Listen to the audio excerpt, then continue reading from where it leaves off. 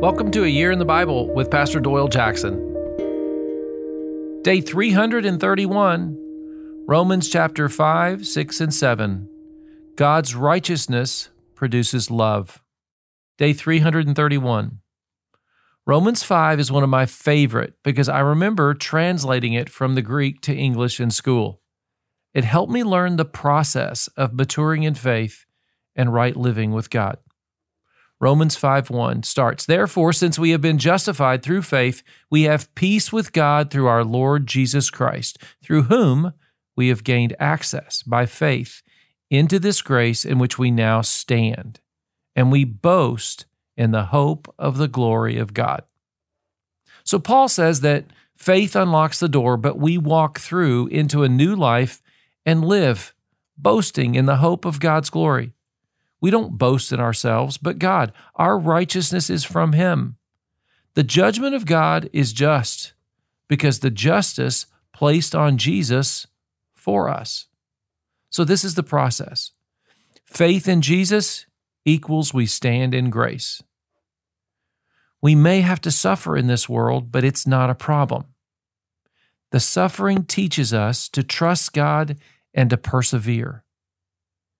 Going through difficulty is what gives us great character. You know, the fruit of the Spirit, patience, joy, kindness, etc.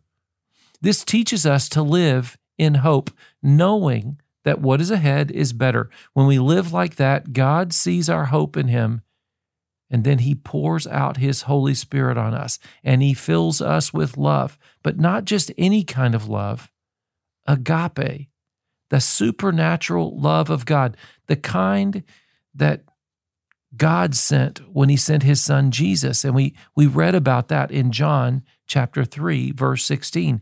The God so loved the world kind of love, agape. Jesus came to give us life and relationship with Him. Through Jesus, we can have victory over sin through the power of grace. Romans 6 opens, "What shall we say then? Shall we go on sinning so that grace may increase? By no means. We are those who have died to sin. How can we live in it any longer?" The power of Jesus is what enables us to bury our past and be raised to new life.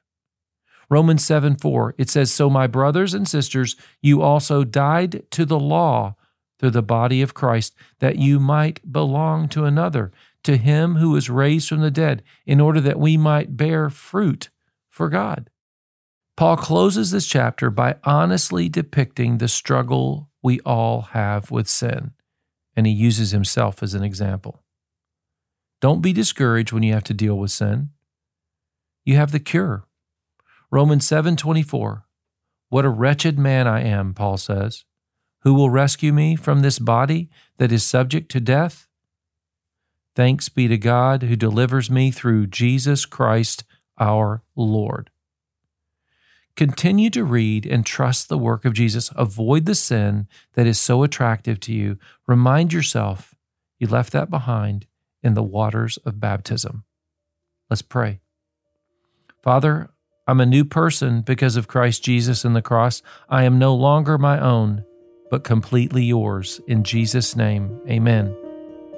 You know, God reads us as we read the Word.